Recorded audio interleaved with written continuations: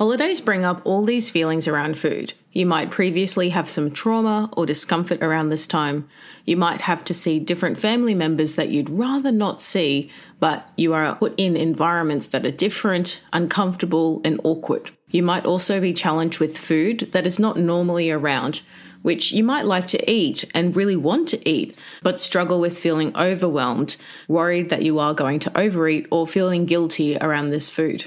If you are listening to this podcast and you're currently on the post-op diet modification, then it may be a hard time for you as well. Being on the puree diet when everyone else is eating your favorite Christmas lunch is definitely no fun. But remember, there is light at the end of the tunnel. Today I'm going to be discussing how to manage holiday eating without a serving of guilt. Let's get started.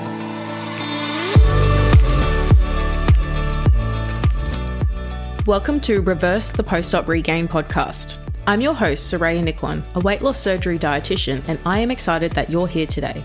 This podcast is for anyone struggling with nutrition and weight years after bariatric surgery.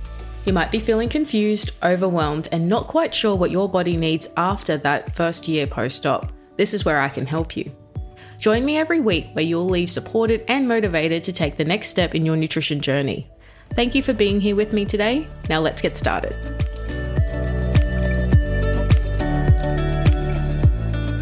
The holiday season is upon us. It comes around every year, and for some reason it always catches me by surprise when I see the decorations up in the shops. Oh, it's almost the end of the year already? How did that happen? Needless to say, it can be a speed bump in managing your weight regain journey. Today we will discuss some strategies to help you navigate the holiday eating. Firstly, holidays such as Christmas Day and Boxing Day with the rest of the extended family where you might have that extra lunch only come around once a year.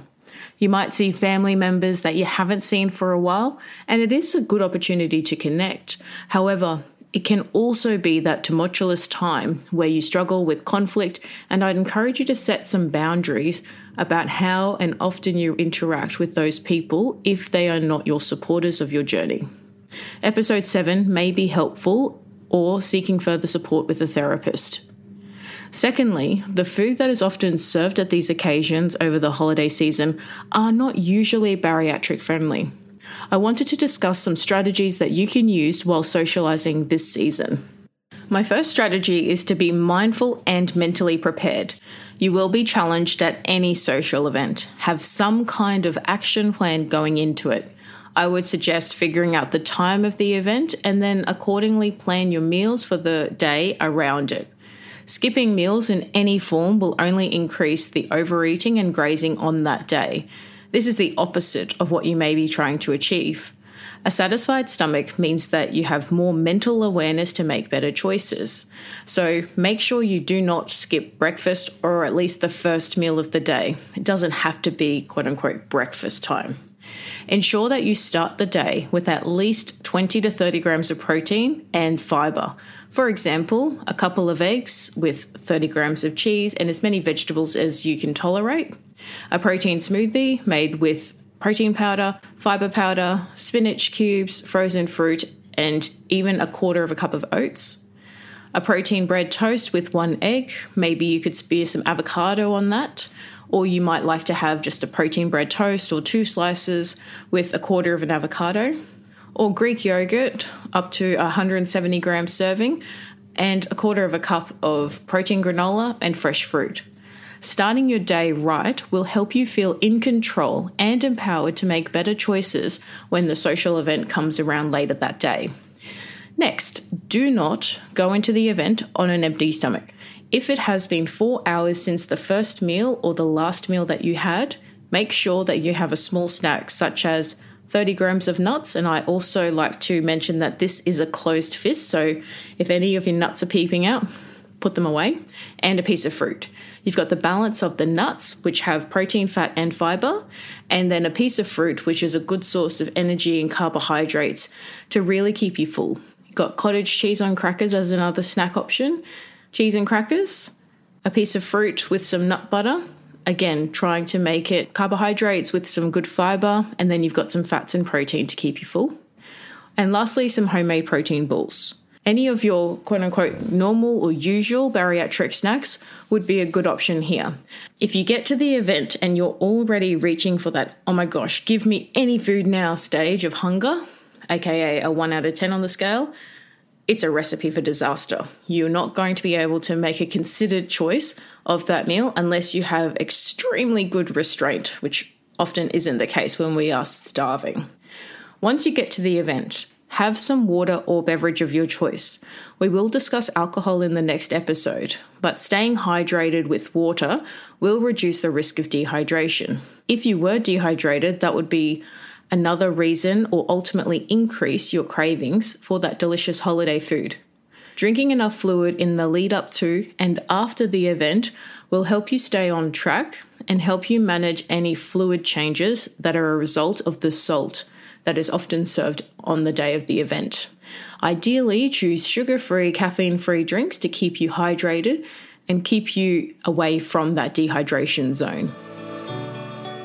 I hope you've been enjoying the episode.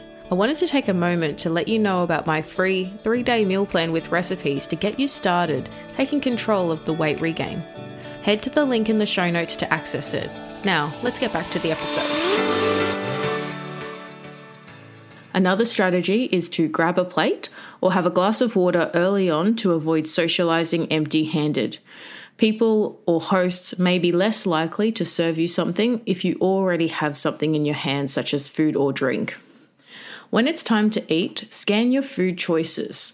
Try to be aware of the choices that there are available and don't be anxious. You are in control. Take your time to assess what food is being provided. Try pick your protein food first. Identify those protein-heavy dishes available and fill your plate with half of that before the other items. Then, does your plate need colour? See if you can add some vegetables to your plate. Not only will this positively help your bowels, but will help you keep you full due to the fibre content. If you would like, you could have a bit of carbohydrates as well, whether it's potato salad, pasta salad, corn, roasted potato, or a piece of bread. But try keep that to that really small section on the plate as to prioritise the protein and vegetables first and then the carbs. We've all run into a family member or a friend at a holiday gathering whose main mission seems to be encouraging others to eat. Although it is a well-intentioned gesture, it is important to know that your job is to eat to help you feel your best and not eat to make other people happy. If there is a food there that you cannot resist, e.g. dessert, don't completely deprive yourself.